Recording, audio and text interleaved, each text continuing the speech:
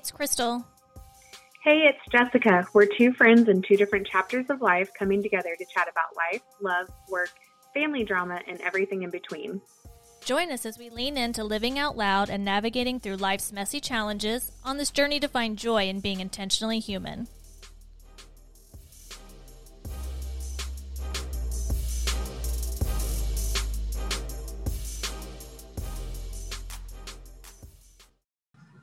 Hey everybody, welcome back to another episode of Intentionally Human. Hey Jessica, hey guys, we are so excited to be back. I feel like we have had lots of great discussion and we're going to just carry that right on into tonight and talk about just being happy. Yes, I am so excited for you to deep dive us into this topic because you just actually sat through a presentation on happiness for culture. So I'm excited to learn something today. I did. So I did sit through kind of a little conference style around happiness. And it was really interesting.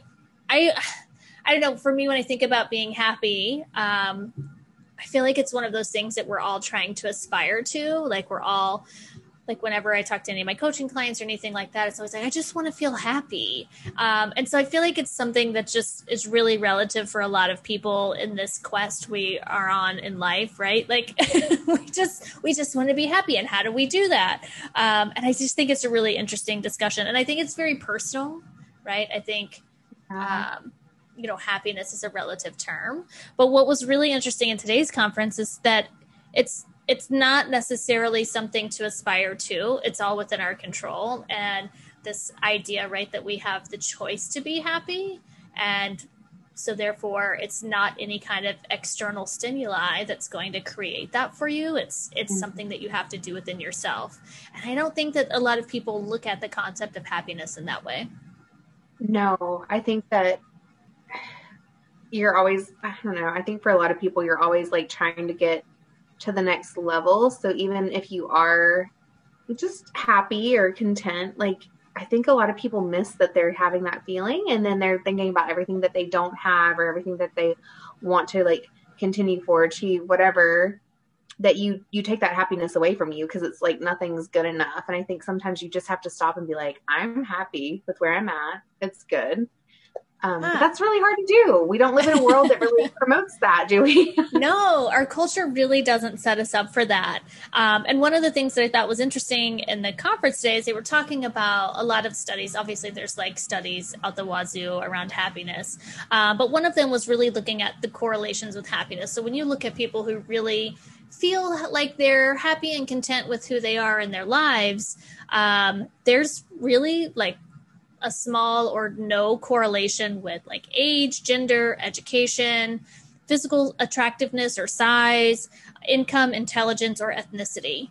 So it's not one of these things that like only the rich are happy or only the really smart people are happy. Like that just doesn't exist. And in a lot of the studies, it shows really that those people who make like a sort of average, I don't know what the average income is across the United States, but somebody that I think they were saying around $60,000 to $70,000 a year, like that seems to be where the correlation really comes to a peak with happiness, and that those that make below that or above that tend to be less happy.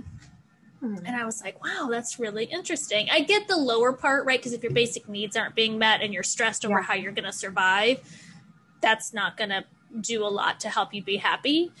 But I think in America, we have this idea, right? Like the more money I have, the more stuff I can buy, the more secure I will feel, like, and we equate that to feeling happy. And the studies just don't show that.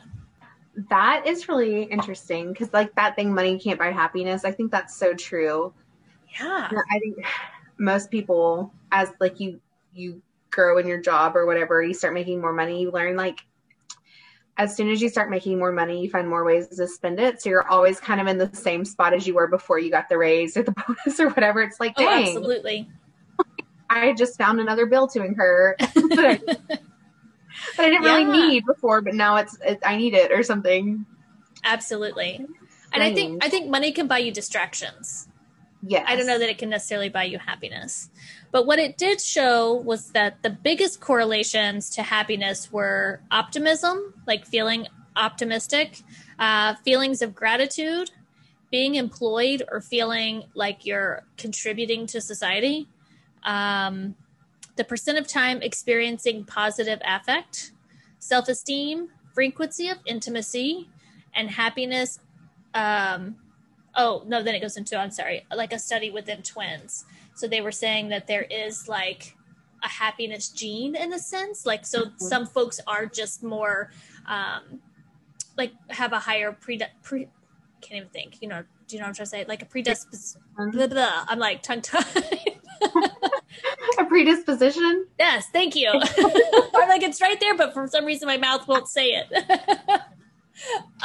For being happier or more content, but that doesn't mean that you have to have that to be happy. So I thought that was really interesting too. So basically what they were saying was the more time you spend thinking in an optimistic way, like you rewire your brain to see the world in that way, and it's easier for you to show appreciation and love and connection with others, which then, like, full circle, right, helps you feel happier and more content with yourself and those around you and your place in society and yada yada yada. So I just thought that was really cool, and none of that has anything to do with your gender, your age, your ethnicity, social class, none of it. It's like, wow, okay. I love that. I think that's why, especially with COVID, I think so many people really struggled with like happiness.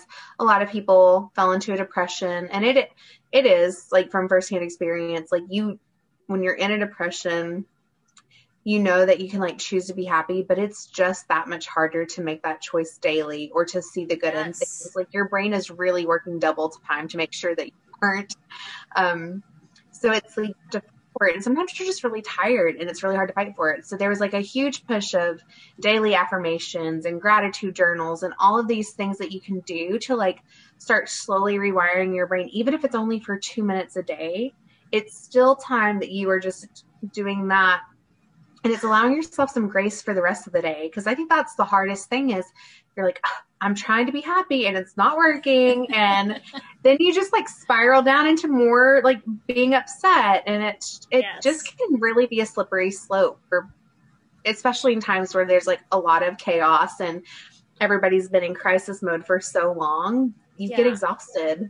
And I think one of the things I learned through COVID was, and I usually have it like on a sticky note somewhere around me to remind myself, but something around on the lines of your best is going to be different or vary, right, from day to day. Mm-hmm. And that's okay. So today your best might be 150%, but tomorrow it might be 20%.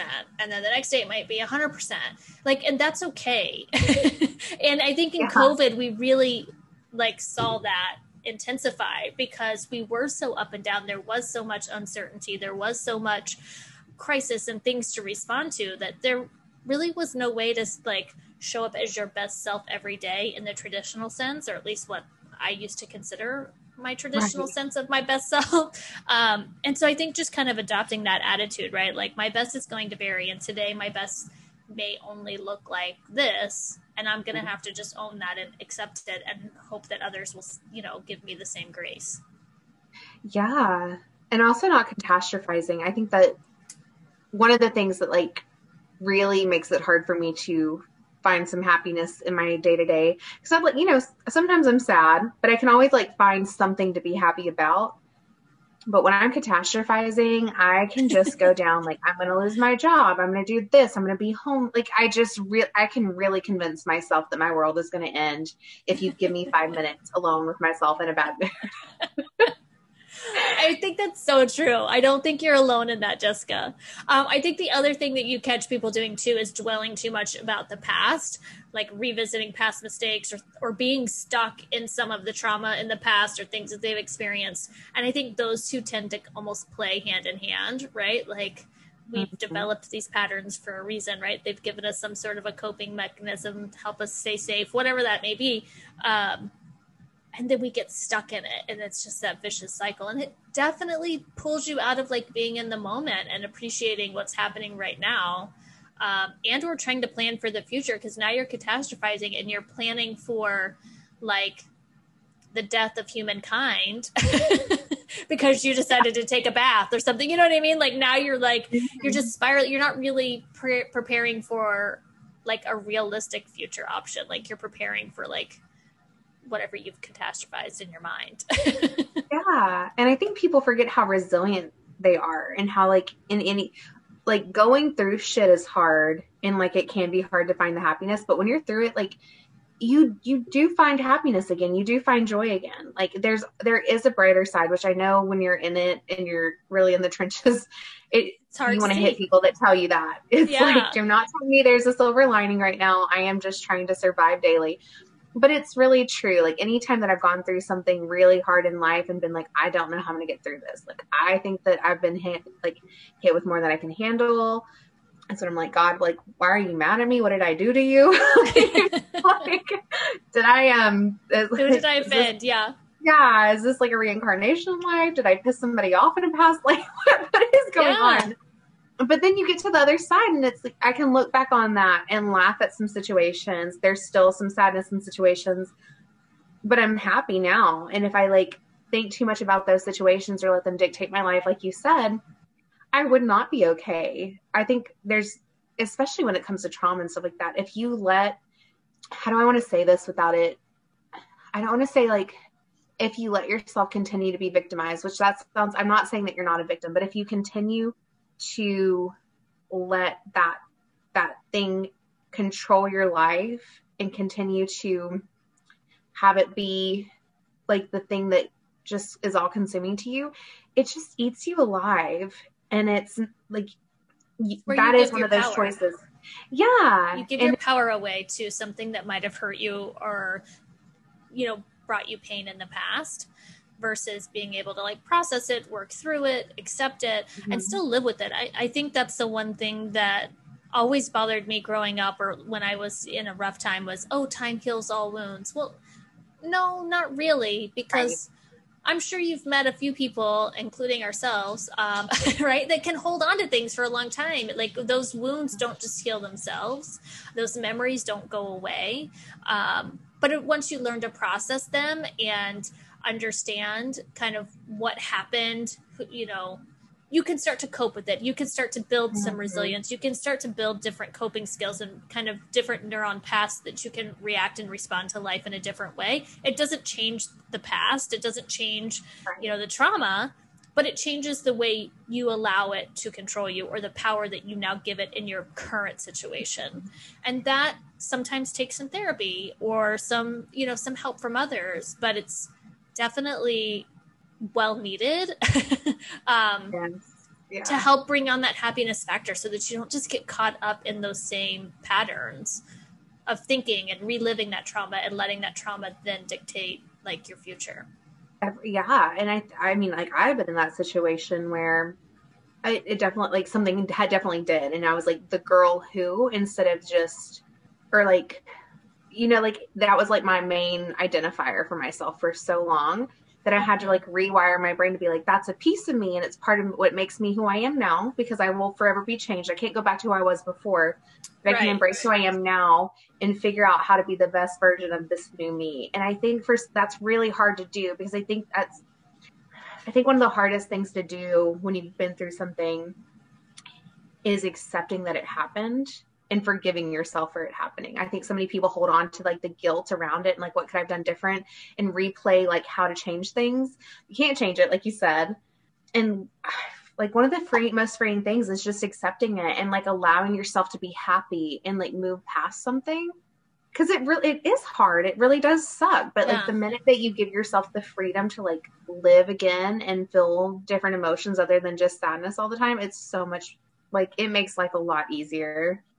And it takes time. I mean, I don't want anybody to get the impression that we like take that lightly or that like it's somehow your fault if you're still in that space and haven't found your way out of it yet, because it's definitely a journey. It's definitely a process, and that looks different for everybody, and you know what that journey looks like. But I think definitely taking the steps to like process through those things and finding your way out so that you one, know how to feel a different way, and two, can create new patterns and new mindset around, you know, who you are today and who you want to be in the future, I think is so vital. But I also think that it's important to realize that who you are now, or this new version of yourself after that trauma, isn't a broken person or a fraction of the person you used to be. And I think that's sometimes where we get stuck, right? Like we feel like we're damaged goods. And I find it so empowering when people can look at it and realize that just because something bad might have happened to me, or I was hurt, or I had this situation, that doesn't make me less valuable. That doesn't make me damaged or, you know, broken. It just makes me different.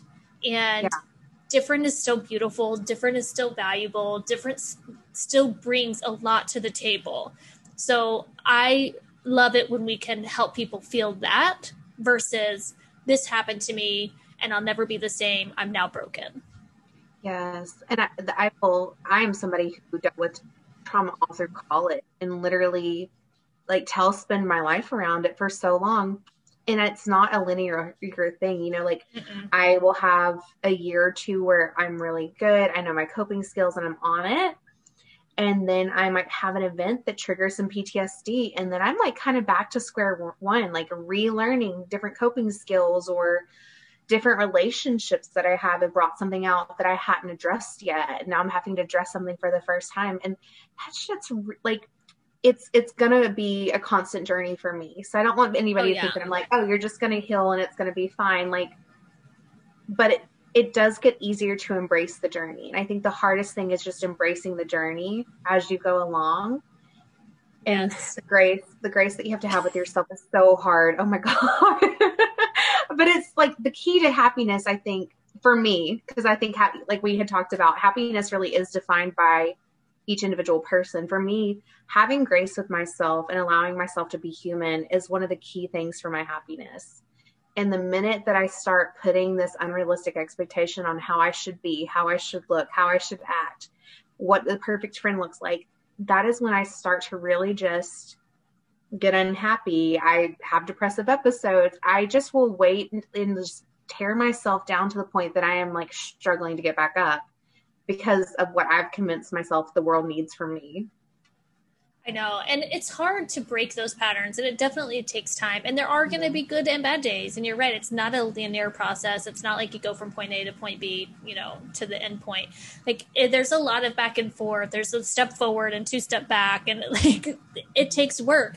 But what I like to remember, or I remind myself when I have those days where I'm like, ugh, I'm feeling triggered, or I feel like, you know, something's making me react or not feel good, is that I'm not going back to square one. I'm going back to a place of, hey, look, I've recognized this within myself, and now I'm going to seek treatment, which is not where I was at the beginning. At the beginning, I felt broken, right? So so for me, just being able to kind of reframe that helps me to say, you know what, hey, I still have power and I'm better than what I was before. So I may be having a bad day, or maybe having a rough patch, or whatever that may look like, but I'm not back to the gutter where I felt like I started. So, and that helps kind of keep my momentum and my motivation to keep trying and keep doing better and building and things like that.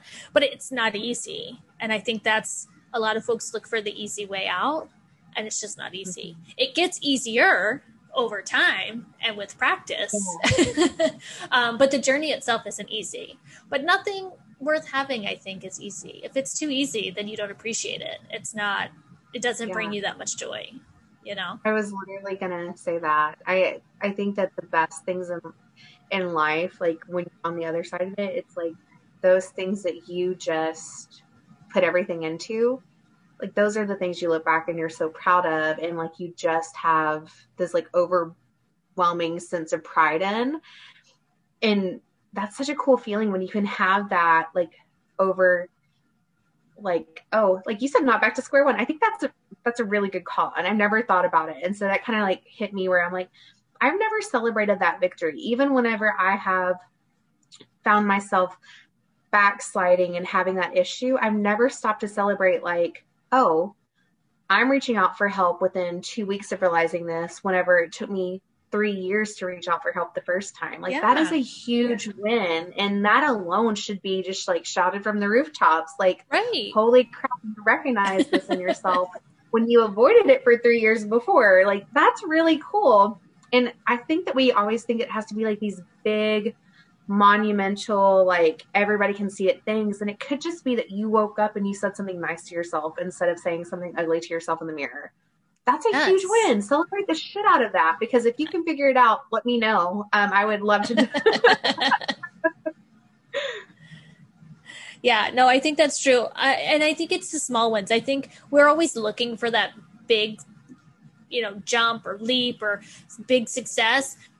But what I have found, or at least through my own experience, is that nothing rarely happens in those big leaps and moments. Even when you have an aha moment, right? Like, it's not like it's, oh, I just had this aha moment, now I've grown, 42 stages. Like, no, it's, I've put in a lot of work, lots of small steps that even allowed me to have that aha moment.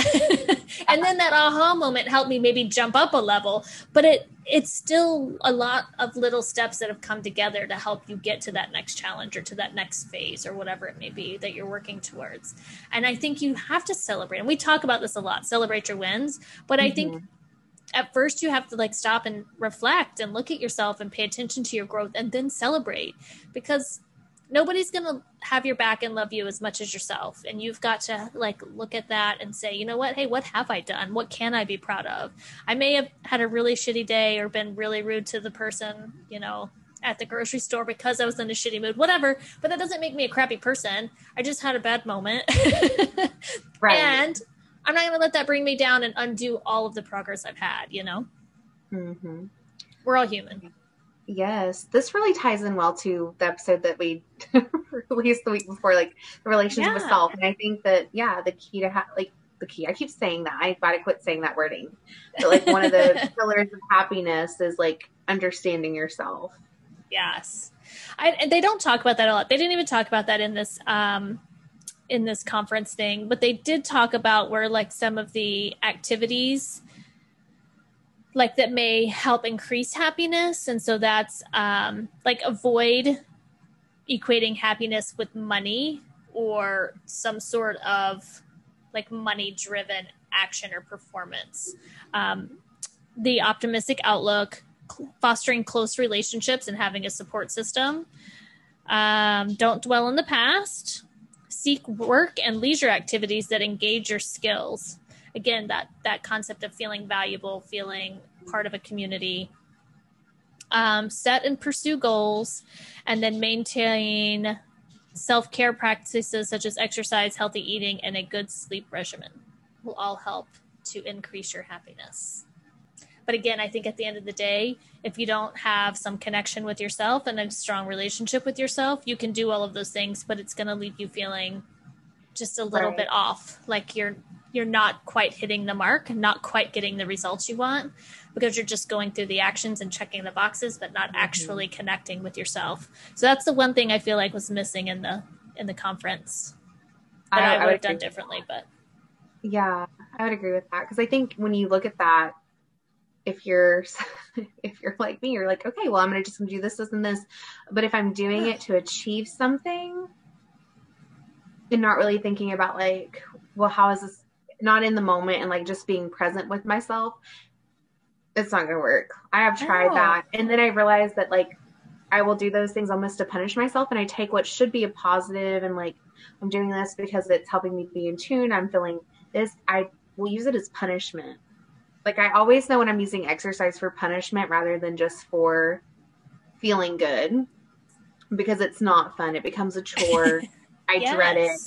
And I leave a workout feeling bad. Like if my run time is less or more than it was the day before, like it pisses me off. And then I'm like, it's like I really have to walk this fine line of like really knowing what my intentions are going into something. Because it's really easy to convince yourself otherwise. And I think that's a good call out, because I think we focus on self-care and all this stuff, right? Which is great. I mean, self-care is wonderful. I'm all for it. But I think we have a really kind of like first world approach to it, to where it's like, hey, make sure you exercise, make sure you sleep good at night, make sure you take your bubble bath, make sure you get a massage. And all of these things are great and they're wonderful and they can really be helpful tools. But if there's not real intentional behavior behind it and purpose behind it and some sort of like a ritual with it, that where it brings a certain level of meaning to you, then it's just empty actions, right? That aren't going to get you what you're trying to get out of it. And I think that's the piece that isn't talked about enough. And so then people get out there and like, oh, well, I take my bubble baths, I've ran 5 miles and I've done this and I'm still miserable. Well, okay, well, that's because you never stop to do the work for yourself. You never stop to make that connection, to make that intentional purpose part of your ritual every day. That's the key that's missing. And that takes work, and that takes reflection, and that takes time, and that takes energy. And you have to be open to doing that work if you want the end result. Yeah. Like really knowing what truly fills your cup. Yeah. Like I used to really think bubble baths were like one of mine. Like it was my time to disconnect and all that. And then I realized that wasn't really filling my cup up. It was just a way for me to dissociate and avoid things that I should be doing. And it did make me feel better at the end. I was always just more stressed out and like, oh my gosh, I just wasted 2 hours. And then there's times like where it's in the hierarchy. It's like, okay, actually I have this time. I'm going to like grab a book and go lay in the bath for 4 hours, and it's going to just feel really good. And that's great. But I think like you have to prioritize what's going to help you in that moment. And it might not be the same thing every day. If exercising is not something that always brings you joy, if you'd rather go, if you're like, I would really like to hang out with this friend, I haven't seen them in forever, like give yourself permission to not work out and go see the friend if you know that it's going to fill your cup up more. I think too many people get rigid with routines, and I don't think routines are bad, but I think you also set yourself up for some failure because it's really hard to consistently maintain a routine for the rest of your life. Yeah, I think rituals and routines are important, but I agree there's got to be some flexibility. Like if your routine becomes what guides your life and what decisions you make in such a rigid fashion, then you fall victim of that, just checking the boxes again. Well, I made it through my routine. I did everything. I checked the boxes. And it's no longer, that intention's no longer there. Like I am doing this so that I can get this out of it. It's just, I'm doing this because I got to check my boxes because this is my routine and this is my ritual. And y'all know I'm all about having some routines. I like a schedule. I like to have some control, but I also like to check in with myself and be like, okay, do I have to do this? Is this really what's going to help me in the moment? What purpose is this ritual or this routine serving for me? And if it's not serving me in the way I need it to, then I have to be flexible enough to be able to change that and adjust it. Mm-hmm. I feel like when you start stressing out about being able to fit it all into a day, it's like you should take something off your day. Yes. You should not be, I definitely have had those days where I'm like, oh my gosh, I've got to do this, this, and this. And like, we'll sit up for hours in my bed, like trying to schedule out down to the minute, like when I'm going to start something. And it's like, is this really all important? Does this all have to happen tomorrow? And usually the answer is no. It's just, I've decided. Yeah. But I think we're raised that way. We're taught a lot of mixed messages, right? Like don't put off today, or well, don't put off till tomorrow what you can do today, or, make sure you're productive, make sure, like we have all of these things that we're taught growing up. Like you got to make sure you get this done on time, and we have deadlines, and you have to, all of this stuff. And so at least for me, that's how, my perfectionist stuff kicked in. I was like, all right, I can thrive in this space. Like I can make this work, and I can deliver, and I can do this. And then you get rewarded, right? Whether it's praise from your teacher or your boss or your mom or whoever for when you deliver on those things. So then it just kind of reinforces that cycle. And one of the things I thought was really interesting in the conference was one of the girls that was talking about her mentor, who told her when she was in college, listen, you have one life to live, and that's it. You don't have one career, you have one life. So your career and your profession, your work is just one part of who makes up who you are and the part of your life. And I think a lot of times, at least in our country, right, like we get so caught up in this productive mentality that we start to lose ourselves in that identity of who we are, right? Like what it is we do for a living. And I think that really, at least for myself, that really messes with me a little bit, because you put so much into it. And I'm not saying you shouldn't pursue your passions and show up to work with passions and do your job well. Absolutely. But it can't be all that you're about, and it can't run your life. You know, you've only got the one life to live. And if happiness is what you're seeking, you might be missing out on a lot of things that are going to bring you joy and happiness if you're so consumed with work and achievement and that sort of thing. Yeah, I would say, like, especially in the workplace, we really romanticize like martyrdom. Oh, like, yeah. We show it. Like, when you think of people who are in the highest positions in companies that you work for, that are constantly working, sending emails outside of work, you know, like those kind of things. I don't think that we think of like the large scale impact that they have, but they do, because then you have all of these employees who just received an email that are like, should I be working? Like, you start feeling guilty for taking your time and having that balance. And it's like, am I not going to get to that level because I don't have the same, because I have put more emphasis on personal life than work life? And everybody's like, well, you're going to have to make sacrifices at some point in your career. Yep. And I'm like, I kind of think it's a load of shit. Like, oh, 100%. I mean, like, you can, I know that you can't truly have it all, but you can. And you can set boundaries and expect your employers or whoever to respect those boundaries. And if they don't, then you can go find somewhere else. And you just have to I guess, the sacrifices or consequences, you know, like, okay, if I set this boundary and it's not okay with my company and I have to go find a job, I might make less money. But at the end, is it going to be worth it to me?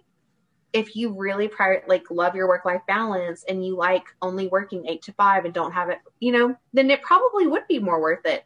And I think that's when it comes into being in tune with yourself and knowing what that balance is for yourself. Yeah. And I think some of it comes with age. I think, you know, once you have hit a few of your milestones or some of the goals you've set for yourself, or maybe have yourself in a place where you feel a little bit more financially stable, some of those things, you know, start to kind of resonate and be like, oh, wait, maybe I should rethink this. I think when you're young and you're ambitious and you're trying to prove something to the world and you feel like you've got to get out there and prove yourself, you can get a little overzealous, right? And those boundaries may look a little different. You might be open to compromising a little bit, or, you know, shifting a little bit because you feel like you have to prove something, like you have to prove that you're valuable, that you're not just some young kid who doesn't know what they're doing. Or at least that was myself in a lot of scenarios when I was younger. And then, with that. Yeah. But I think one of the first things that I learned as a manager, because that was where I was too when I was a leader, I was checking my email while I was on PTO. I was taking phone calls. I was responding late at night. If I forgot to do something, I would get up and go do it, even if it was 10 o'clock at night. And I had a manager, and she was really fantastic. And she kind of started on that same journey of saying, hey, we need to do some boundaries. Like, I herself was going to start not checking her emails on PTO and not responding at certain hours, you know, things like that. And I was like, you know what, I like that. Let's do it together. And, you know, we would kind of help each other through that and hold each other accountable. So if one of us was on PTO and we responded to an email, they would respond back, you're on PTO. Why are you, are you responding to email? Turn it off, you know? And now I'm at a place to where I don't have my work email on my phone. I don't check it when I'm on PTO. And if the place burns down while I'm on PTO, it's not my fault. Like, I'm not going to hold ownership over that anymore or hold responsibility for that. And it feels fantastic. I mean, it took me a little while to get to that space, but now it's like, I don't even think about it. Like, I don't think about work. And I have some staff on my team now who will check their email on PTO. And I'm like, why are you responding? Like, stop. You are on PTO. Stop doing that. Why are you in this meeting? You're on PTO. Don't come in to attend a meeting. Like, and what I've learned now, being on the other side of it, is like, do you not trust us to handle things in your absence? And that's how a lot of like people on my team, like their counterparts or their peers, will feel like, hey, I'm backing you up. I've got your coverage. Like, why are you still here? Do you not trust me to handle this? And I think when people see it in that way, it helps them, or at least for me, like let go of some of that control, right? Like, I do have to trust others. And I do totally trust you guys. That was never my issue of coming. It's not that I didn't trust you. I just felt like I needed to be there. Maybe it's the fear of missing out, FOMO. I don't know. But I think just kind of working it through that, it really helps. And it definitely makes me feel a whole lot happier. Yeah. And there's certain professions that lend themselves to that balance easier. Yeah. Like my sisters that are nurses, they don't, when you're off the clock, you're off the clock. And I think that that's like such a beautiful thing. I think that probably many people who are working from home now are really struggling with that, because it is really easy to be like, well, I can just order dinner in and finish this thing that I'm doing. And it's super, you don't have anybody at the office going, hey, we need to lock up. Are you leaving? Are you leaving? Or we got to kick you out. Yeah. Yeah, your boss isn't staring at you like, why are you still here? You know, you're not going to get paid for this. Yeah. And I think one of the hardest lessons to learn, but it's such an important lesson, is when it comes to like companies and things like that, like you're important and your job is important, but you're always replaceable. Oh, for sure. As hard as that is to swallow sometimes. You are replaceable. So hard to swallow. And I think a lot of people go in being like, well, if I work hard enough, then I won't be. It's not true. Yeah. I fully believed it until like my bubble was burst. And then I like had a hard time coping with it, because I was like, oh my gosh, like this is an actual reality that I need to face, and I did not know how to face it. Right. But I think it really does help you to go like, if it happens, it happens. I'll figure it out. Like, I know that, because you can't control that stuff. Like they're just outside forces. You can work your ass off, and it has nothing to do with you. A company is a company, and they're going to do whatever they need to do. It still has to go on. Yeah, it still has to survive as a business. And so therefore they're going to have to find somebody. They may not be able to do everything you do or do it the same way you do it, but they'll find somebody to be able to help them get through to still achieve their goals. And we'll probably have to do a whole show on work-life balance, but I think it's interesting that the attitude we have towards work in the States is different than some of the other countries. You know, like they get longer maternity leaves and PTO practices, and like just there's a different work-life balance structure in a lot of the other countries. And they kind of touched on that a little bit in the conference today, and they were talking about the 10 happiest countries. And the United States is not in the top 10 for happiest countries. Oh, we're not even in top 10? No. So it made me go do a little digging, because they didn't talk about where United States fell in their list in the conference. So I went back and Googled it. And according to Forbes, we are 14th. Okay. So Finland, here's the order for the top 10. Finland, Iceland, Denmark, Switzerland, Netherlands, Sweden, Germany, Norway, New Zealand, Austria, Israel, Australia, Ireland, and then the United States. Wow. Yeah. Which I thought was interesting. Which, I mean, I know I've heard that a lot of like Finland, Denmark, Switzerland, those areas, Netherlands, Sweden. You always talk about they're very kind of like neutral areas that tend to be happier. And so then I was like, okay, well, maybe we're not the happiest, but maybe we're the richest. No, we are not. We're number 7 for the richest. But in order, it's Luxembourg, Norway, Switzerland, Ireland, Iceland, Qatar. Qatar. I always say that wrong. Qatar is number 6. We're 7. Denmark is 8. Singapore is 9, and Australia is 10. So then I thought, well, maybe we're the healthiest, which I thought that was going to be a stretch, because you know me, I'm going down the road. Well, we got to have something, right? The United States got to win something. We are not in the top 10. We are actually like 35th for the healthiest. So the healthiest is Spain, Italy, Iceland, Japan, Switzerland, Australia, Singapore, and Norway is the top 10 healthiest. So then I'm like, all right. It's just like hanging out there. Yeah.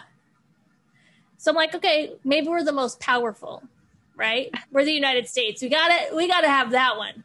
No, we don't. We're number 2. Japan is number 1, which really surprised me. I didn't expect Japan to be the number 1, but that's what it says. So it's Japan, United States, China, Germany, Russia, South Korea, United Kingdom, France, Canada, India, Brazil. Okay, that top 10 didn't surprise me, except for Japan being number one. Is it? Yes. Now I want to go down the rabbit hole of why that is. Is it because they have so much tech and I don't know. all of, I didn't go that far. I was trying to find something where United States was at the top. We were at least number 2 on the top of that list, but and I I wonder thought what we are number Canada one. would be on more of these lists, and they weren't, which that kind of surprised me. Yeah. I thought they were somewhat happy, but no, they didn't make the list either. I don't know if they're happy, but they're nice. That's such a bad stereotype. Don't tell Yeah. Nick. No. So yeah, so I thought it was really interesting, but then it just made me think about how the rest of the world perceives happiness and how they like what makes those countries happier. Is it just their overall lifestyle, their culture? And because they may like Finland is not the wealthiest, they're not the most powerful, like they're not the healthiest. Like what makes them happy? Like what drives them and helps find that happiness? Yeah. I want to know now, like, what the measures were for happiness. Were they looking at hierarchy of needs? Like, when you look at those countries, I wonder if you looked at, like, basic needs, right? Food, housing, healthcare. Like, if they Yes. tend to have all of those met and lower instances of not having those things, like, does that make countries more happier? It was a really long article. I'm gonna tell you that, so I didn't read the whole thing. But they did kind of touch on it in the conference a little bit, and saying that a lot of the countries that made the happiest country list, their basic needs were generally met. So, like you said, like their housing, their food, their healthcare, their education, those kind of things were already met either through like this socialist government or however their country is set up, financial structure wise. And so then anything that they made, their wages, their earnings were really just kind of supplemental. Like they didn't really have to worry about those basic needs being met, that was already taken care of within their society. And I was like, I could see interesting. that making sense because hierarchy needs is something that just Yeah. is pounded into you in psychology. Like Oh, if yeah. your needs aren't met, you don't get to do things. Like you Right. have to have all those needs met before you can focus on other things. So if you don't have food, housing, access to care, you're not worried about if you're happy or not. You aren't worried about finding experiences, connecting with other people. You're just trying to survive. Yes. I will say I could see where a lot of people in America kind of feel like they're on that survival track Like, because we do have a higher number of people who aren't insured. Housing is a crisis here. There's just, and then in countries that are off the list, they really struggle with some of those things. And I think too it goes beyond that, because I feel like here in the States, not only are we trying to like meet those basic needs, but we're also trying to one up everybody. Like it's not that just that we need to have a house. Like we need to be keeping up with the Joneses, right? Like we want a certain kind of house, and we want the biggest plasma screen TV and the newest iPhone, and we want all of these things, right? And so I feel like a lot of times we're really searching for happiness and joy in our stuff, right? Like whatever we can accumulate. And I don't know that that's ever going to bring us the joy or happiness we're searching for. It might in the moment, right? Like you might feel like, oh, check this out, I got this new whatever.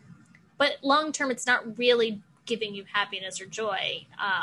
And I don't know, like I'm sure other cultures have the same thing, but I don't know if it's as prevalent or as like ingrained in the culture as it is here in America. Yeah. I don't know. Like I would love to live abroad or Yes, just me too. be somewhere for a longer term. You know, vacationing is different because Yeah. you really It's don't get fun. to experience and you can like do what locals do, but you don't get to experience life.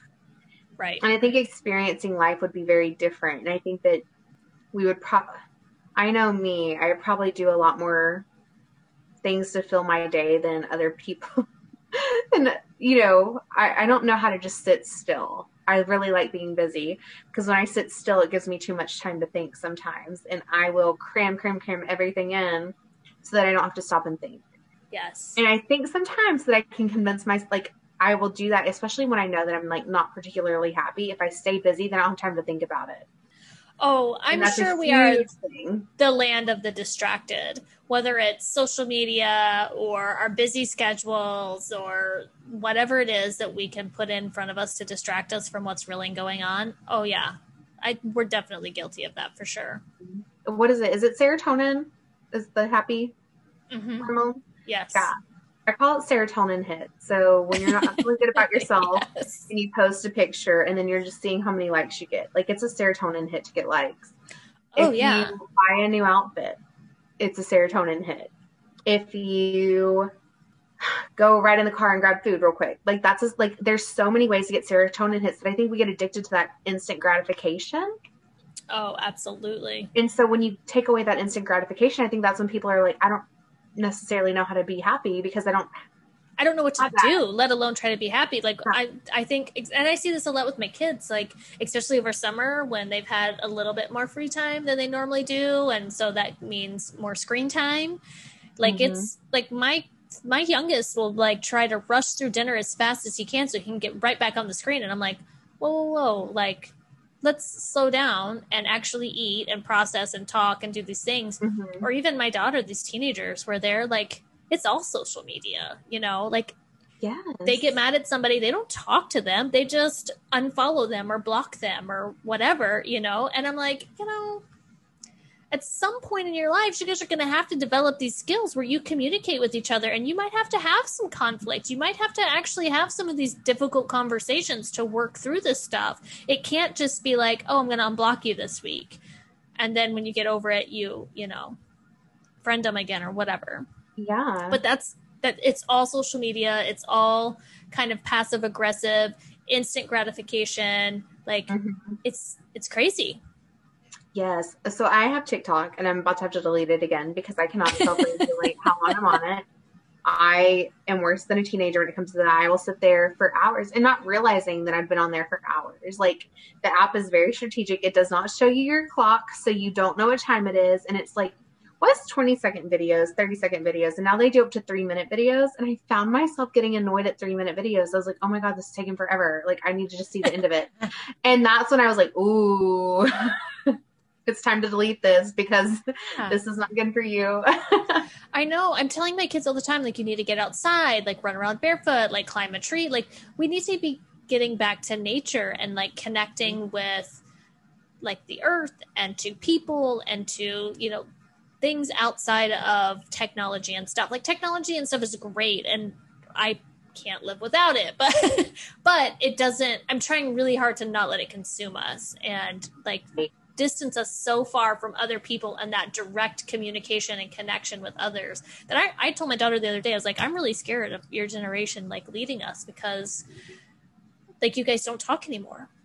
Like, rarely do they actually sit down and have a conversation and have any kind of like interpersonal skills. Like, it's like a lot of them don't know how to handle that. They don't know how to handle confrontation. They don't know how to express their needs or say what they want because it's all done through, even if they're in the same room with each other, it's all done through Snap or, you know, something like that. And I'm like, y'all are in the same room and you're snapping each other? Like, really? Like, put your phone down and talk to each other. Yeah. Ooh. I think, and that, I can't imagine how, because the part of like the connections and having us, like, I know that if I'm with friends and I'm on my phone too much, or if we didn't really talk and we, like, physical presence for me is not a good connection. I don't leave feeling fulfilled. Like, I need to have conversations, and I really like deep conversations. I don't like surface level conversations. I want to get into something deep and meaningful, and I want to learn something. We do tend to get a little philosophical, don't we? A little. I mean, we get a little preachy every now and then. I mean, you know, occasionally. Yeah, but these are some of my favorite conversations of the week. Like, they're just cool. They come out of nowhere. It's not about work. It's not about, like, bam, I don't have kids. But, you know, like, I could imagine, like, if I had kids, like, if my only conversations are ever about my kids, like, who am I as a person if I'm not talking about my kids? Like, I think some people fall into that or I'm like, who am I if I'm not talking about work? I fell into that for a long time where my biggest personality trait was work and how much I hated my job. Like, that's not a personality trait. That's not me. I'm more than just that. And gosh, like, I don't know if I could, it would be so hard for me to find some happiness and joy if I didn't have those conversations. Even conversations that are hard. Like if I cried in a conversation, by the end of it, I'm going to be laughing and giggling, and it's just cathartic, and it's healing in a way. And healing brings happiness for me. Yeah, I agree. And I think it comes down to just like balance, connection, support system, and finding those things that help you actually feel good, right? Like I love to exercise. And I know when things get too busy and I don't get to exercise regularly, I feel like crap. And I don't like it, so the more time I can make to like exercise and be active, the better I feel. But I think that's one of those things too, that it's like, well, when you're tired or you're feeling bummed, you don't really want to do those things. And so, for me, it's like, I almost have to force myself sometimes, like, hey, just get up and do it. Like you'll feel better. And I don't always feel better that same day. Right. Like some days it's just really hard to exercise and I may only get 10 or 15 minutes in and I don't feel any better afterwards. But I know if I keep doing that in my routine, I feel better. And so I think it takes a little bit of like stick-to-itiveness, like, like you got to have some willpower there to kind of stick with it. And then just having a support system and connecting with other people, I think is huge. Even for me, who's like, I don't get my energy from other people. We've talked about this, right? Like introvert, don't like people. I still need people. I still need to have those connections. And you're right. These conversations that you and I have, like really fill my cup. Not everybody likes to have these conversations. Not everybody likes to get deep. I don't know why, but they don't. So weird. I know. So bizarre. But you and I do, and we enjoy it. And I think it fills both of our cups. And that's why we continue to have this podcast, right? Because it makes us feel better, even if other people don't like to listen to it. And I just think that's really important. And I'm so glad that we have found that and that we like are able to help each other do that. And I hope that other people will find that too. Like find a person, a group of people, whatever, that can be part of that journey with you and help fill your cup. And so that way you're not carrying all the weight just on yourself, because that's hard and lonely. It is really hard. And it's okay to lean on people. Yes. And that was a hard lesson I say to learn. At myself more than anybody else. Yes. Me too. It was a hard lesson for me to learn. It was a hard lesson for me to ask for help, right? Because then that meant that you couldn't do it all. And that perfectionist in me was not wanting to accept that. So it's definitely a hard lesson to learn. But man, once you turn the corner and you realize that people have your back and that people are there for you and you can, it just makes life so much better and so much easier. It opens yourself up. Like you learn that people love you through that. And like you're the only one that's convinced that people are going to stop liking you for needing help. Yeah. Or think less of you. Yeah. Yeah. A lot of times it actually builds stronger relationships because then people then in turn feel like they can be vulnerable with you and that they can lean on you. Like if you are constantly like doing everything on your own, people don't think they can come to you. And that was the hardest lesson I learned, that I was like unapproachable because I would not ask for help.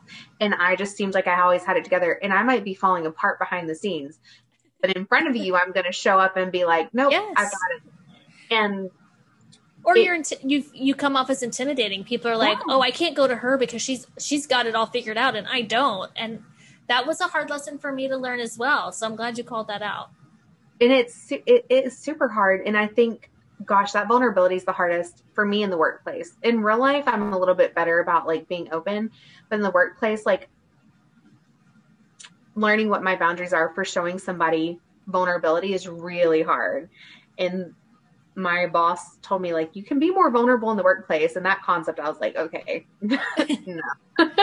Well, I think it's scary because the trust that you build in the workplace is different, I think, when you like in your personal life.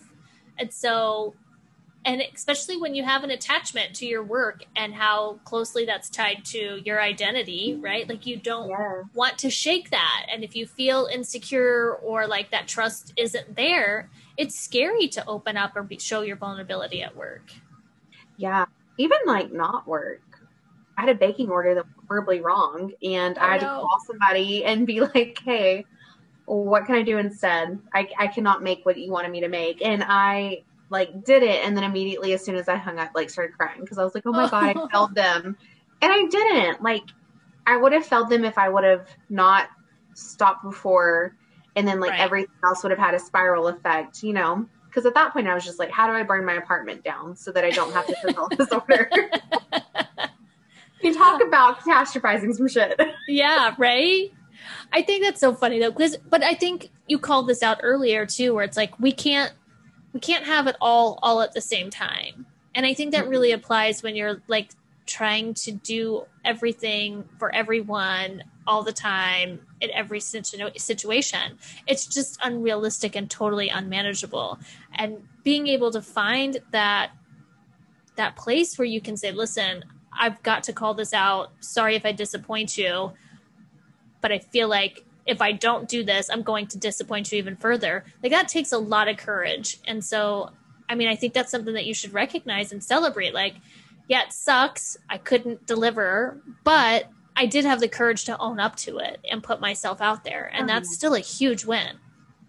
Oh, the next day I was like, that was a really great win. It didn't, they still feel good in the moment, but yeah. They still paid for their order. They still loved it. I still got referrals, but I also learned like boundaries of like truly being like, I'm not perfect. I cannot do everything I set my mind to, no matter how hard I want to. Like I can look at somebody and be like, I can't do that for you. This is what I can do. And if you choose to go somewhere else, or if you need help finding somebody, I'm more than happy to give you recommendations. I think that's hard too, is I want to be a people pleaser. I want to be perfect.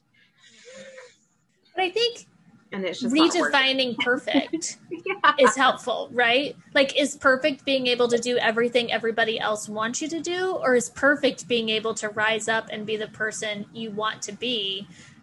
You know what I mean? And kind of like flipping the script a little bit and saying, I got to be true to myself, and that's the perfection I'm after, versus being who I think everybody else wants or needs me to be.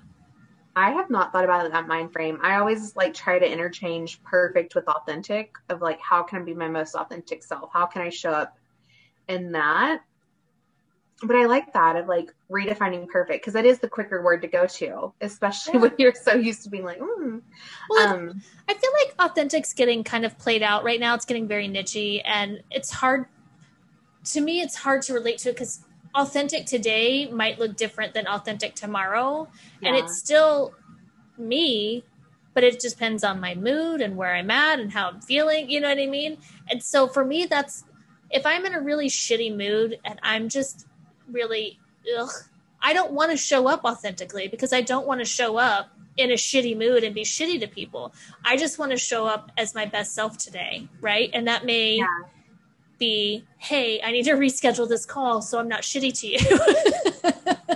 Literally me last night. Yeah, and that's okay, right? But if I were to show up authentically, I'd be like, come on, let's go. I'm going to be shitty to you, but like, whatever. Like, that's my authentic self today. So for me and my own messed up, crazy head up here, authentic is hard for me to really kind of put into play in my day-to-day life, because I just kind of swirls in not the way I think it's intended when you put it out there.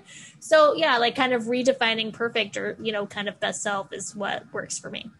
That makes sense. Because when I think of like authentic self, I'm like honoring it. So me texting you and being like, hey, can we reschedule the recording? Like, I'm not in a good place. It's going to get real dark real fast. I just know it. Like, that was like me honoring my authentic self and just showing up to you as I am. Yeah. And so that for me was really hard. Like, normally I would try to push through it and all that, but I know myself well enough and I know you well enough. Like, I'll just start crying, and I really would like to not cry on these anymore. It's like not my favorite thing to do. Too many people listen to them that I'm like, God, like, I don't want them to hear me break down. If they haven't, you know, it's like, I still struggle with that of like being okay with people knowing that I am like not always happy go lucky and preppy. I don't think anybody who's listened to all these episodes necessarily has that idea of me anymore. I think I've really burst that bubble for them. But it's so funny. You know, so I think, but like so many of those words that we use, and that we like try to give this broad definition to, like, you really do have to personalize them. Oh yeah, Because I agree. you'll run yourself ragged trying to be like a happy person. If you look at like Kim Kardashian and like, oh, she's like, I'm happy. And it's like, well, but are you? Yeah. Are you? And like, and I hate it. I hate it when people are like, you know how they say money can't buy happiness? Like, it probably can. Like, for me, that is the biggest red flag in a person. And I know that sounds so bad, but I'm like, I would like to believe that, yes, money is nice and it's nice to have creature comforts, but I've been broke as a stoke. I've been comfortable and I've been sad in both ways. I've been happy in both ways. Like, happiness really is not like an end goal. It's just a journey. I don't think you can earn happiness. It's just there. And it's just a matter of like letting it come to the front or pushing it down. It's kind of like self-worth. You don't do things like, you convince yourself you have more self-worth, but you're the same amount of worth no matter what. It's just seeing it in yourself. Yeah. Yeah. Like, you're not more worthy if you lose weight or if you get injections or if you get a facial or if you got rid of your acne. Like, none of that changed it. It just made you see it, but everybody else already knew it. And so it's like, you've got to realize that I don't know what I'm trying to say with that. Because it's all within you. It's all there. Yeah. But it's a mindset. It's great. But also, if you don't, that's still okay too. You still can be happy and love yourself. Oh, absolutely. It makes me think of like, those people who always seem to have something wrong. Like, something's always going wrong. Their car broke down. They got a ticket. They lost their job. Like, everything's always, every time they call you, it's something where they're the victim. Everything's wrong in their life. And they're just kind of stuck in that space. They never seem to catch a break. They never seem to have good luck. It's always that. And I think that, to me, that's where the unhappiness comes from. We're all going to have hurdles. We're all going to have shit that pops up that we don't expect for, don't plan for. You get a flat tire on your way to work. You get a speeding ticket. Your air conditioner goes out. That shit's just going to happen. Mm-hmm. But when you get stuck in the cycle of, oh, poor me, I've always got bad luck, I've always got shit happening to me, then you kind of stay in this state of just unhappiness, right? Like, you're not content. You're always the victim. Nothing's going your way. Like, that's a crappy place to be. Like, and we do have bad luck. Like, I know some really good people that are really happy that have had just like really crappy things happen to them, but they've been able to kind of maintain. Not that it's easy for them. It's still hard, and they still have to process, and they still have to go through it. They have to grieve, whatever, but they don't fall victim. They don't fall victim to that victim mindset, right? Like, it's, man, this is a really shitty situation, and it sucks to be in it, but their perception of it is different. And so I think that's really the key for me, is it's how do you perceive the world that you're living in? How do you perceive your role in it? And how do you perceive yourself and your ability to deal with it? And that's a huge factor. And nobody wants to talk about it. It's so much easier to just shift all the blame and put it outward and saying, the world hates me. I have shitty luck. That's easy. It's so easy. There are a lot of TikToks. Sorry, y'all. I'm probably going to lose some people on this one. Just bear with me for a minute. So there's like some of these teachings and like energy and things like that. And like, you are the master of your own universe. Like, you control things. I don't necessarily know if I believe in that, but I think you can control how you perceive things, like you said, and how you react to things. And I think that's the hardest thing to learn, is how to react to things in a way that goes like rewiring that reaction. But if you're constantly saying like bad things happen to me and stuff like that, it's almost like you're putting out that energy. So you're drawing in bad things and bad energy. And if you're like, great things happen to me, I am loved, like I'm worthy, like you notice that stuff more, because that's the energy you're putting out. And so it's what you're more attuned to. I'm still trying to figure out if I'm like on that bandwagon, but I like the thought of it. And I like to think that like, okay, even if I'm like faking it till I make it, eventually my vibrations are going to be in such a way that it might bring some good shit back to me, and couldn't hurt to try. Right. To me, it's kind of the same thing as praying, right? Like, you pray for these good things and you give thanks and all of that. And that's like something that somebody told me one time is like, you can ask God for a lot of things, but what are you thanking him for too? And I think that that's a huge thing. And that's almost the same thing, right? Like putting out the good things out there so that more can come. Yeah. No, I totally agree. Because I think if you're constantly looking at how you've been victimized or what's going wrong in your life or what's shitty, you're gonna see those things. Oh, I stubbed my toe today. And I mean, listen, I'm a clumsy person. I fall and bump into crap all the time. And if I acknowledged every single time I tripped and fell or stubbed my toe, like I would be a sad, miserable person. Right? So, I mean, I think it's just your perception on it. Like if you're constantly just focusing on those things, that's what you're going to find more of. And every little thing is going to add up to be a big thing. But if you're just like, oh, my tire blew out, shit, thank God I got $100. Let's go buy a new tire and let's keep moving. It no longer takes up that space in your life, in your brain, in your perception. It's just something that happened and you've moved on from it and you didn't give it any meaning, good or bad. You just looked at it for the facts, right? Like, this is what happened. Here's what I did to fix it. And you've moved on. When you start putting that emotional attachment on it and blame and energy, that's what consumes you. And I don't know a lot about the vibrational stuff and energy, but I have to feel like there's some sort of like truth there somewhere. Like, I don't know what it is, but I think we do have energy. We do have vibrations. I think our entire world is made up of energy. So if something's off or shifts or moves, I have to feel like it has to affect all of the other energy around it, right? Like the butterfly effect, like there's crap that happens. So you've got to keep your energy up and on certain levels. So I don't know that there's any science to back that up. I can't quote any of that, but in my brain, I feel like it makes sense. So I think put it out there, see what happens, like manifest it. Yes. Oh my gosh. Yeah. I need to get my sister has these shirts and it literally says manifest that shit. And I really want to get one to send to you. I know we should do one like with our logo on it, you know, like the Intentionally Human logo, because I think exactly what we just said, manifest that shit. So yeah.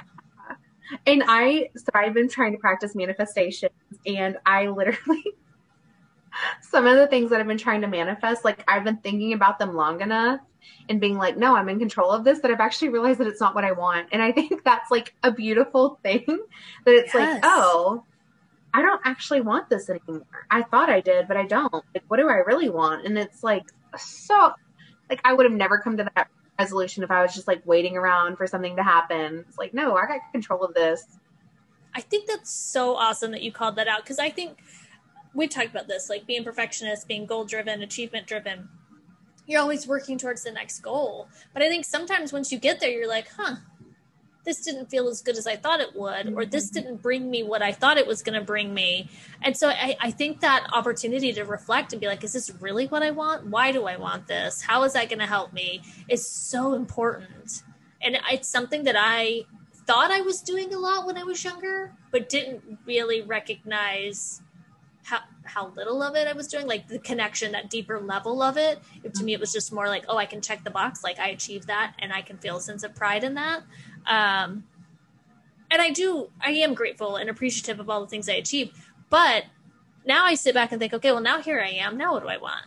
And do I really want all the same things I thought I wanted, or do I want something different now? And that's okay. Right? Like once you get over the fear of it, it can be exciting and you can be like, oh, okay, sweet. I can switch gears and like the world's not going to come crumbling down around me. Like, all right, I can handle that.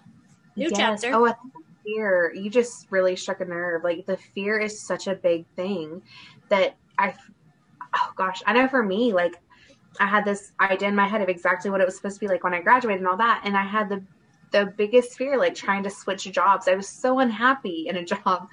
But the thought of switching gears and doing something different that I never heard about, and it's the job that I got with you, you know, like left another company and came to this one.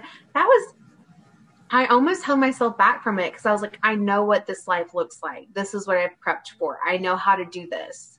If I do that, I don't know what that looks like. That's going to change.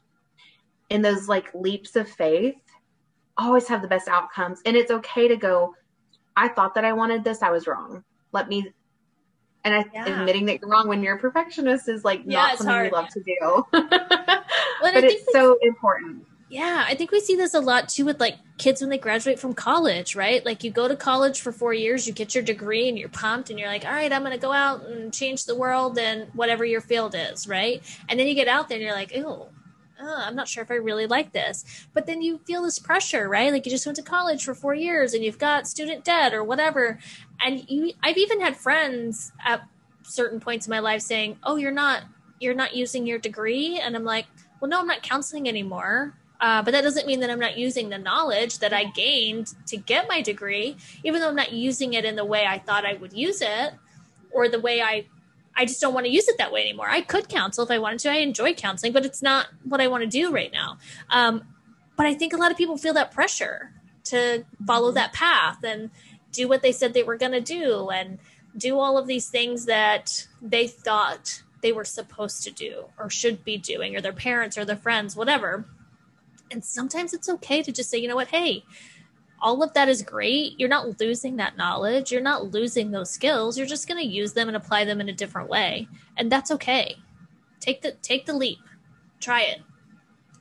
Yeah. I think I really applaud women who, when they have children, decide to stay home, because I know that that's really scary. And there's a lot of fears about going back into the workplace and all that. That leap of faith of going, I'm going to do this. I think that it's what I want. And doing it is really neat. I have a lot of anxiety about that for when I have kids, because it's like, yeah, I would love to stay at home, but like, what if I can't get a job again? Like, I that's so in the back of our minds. Even as like childless women, it's in the back of your mind. Or like, you get into a job and you're like, oh God, like if I ever have a kid, how am I going to like keep up with my workload? Yeah. Like, how can I take maternity leave in this job? Like, those are like wild things, but it is a leap of faith, and it all works out. But that just going, let me switch gears for a minute, because it also, like, stay-at-home moms get shit on a lot by people, like, oh, you're not using your degree. And it's like, well, they are, just in a very different way, you know? Yeah.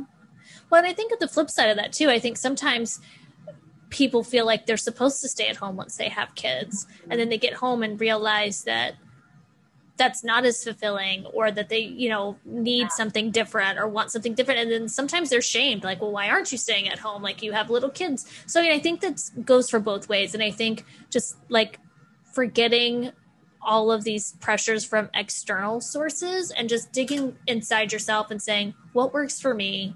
Screw everybody else. Like, F them. Like, I got to do what's right for me, whether that's stay at home, not stay at home, use my degree in this way or that way. Like, you just got to do what's right for you. Just pave your own path, man. It's a series of choices. I know, but it ties us back. That's what we started with happiness, right? Like, it's a choice. It's not always an easy choice, and sometimes we don't fully understand it. But at the end of the day, it really is our choice to decide how we want to feel about things, and how, what energy we want to give different parts of our lives and different perceptions. So get out there and manifest that shit, I guess, right? Make it work for you. Exactly. You keep leaving us on really good one-liners, Din, so I think that's what we ended on. Well, I'm good to end it on that. I feel like we have talked about happiness. So hopefully we've given you guys at least a couple of tips to think about, or some, funny one-liners to add to your sticky note collection like I do. Definitely. I am excited to listen to this one back, because I always kind of black out after we've done these and forget what we talked about. Yes. I think this is one that I can definitely keep coming back to, and just being like, damn, Jessica, you already said it out loud to a bunch of people, so let's practice it. That's right. And we're going to look at making shirts, right? Like, I feel like now we need to make shirts. Yes. Intentionally manifesting shit. There you go. That's right. Actually, I really like that, because I feel like it gives it purpose, right? So it's not just manifesting shit, but we're going to intentionally manifest shit. Like, that's perfect. I love it. What is that? Copyright it. Don't. I know. Nobody can steal it. Oh, that's awesome. All right, guys. Well, thanks for hanging out with us, and we will be back at you next week. Bye, y'all.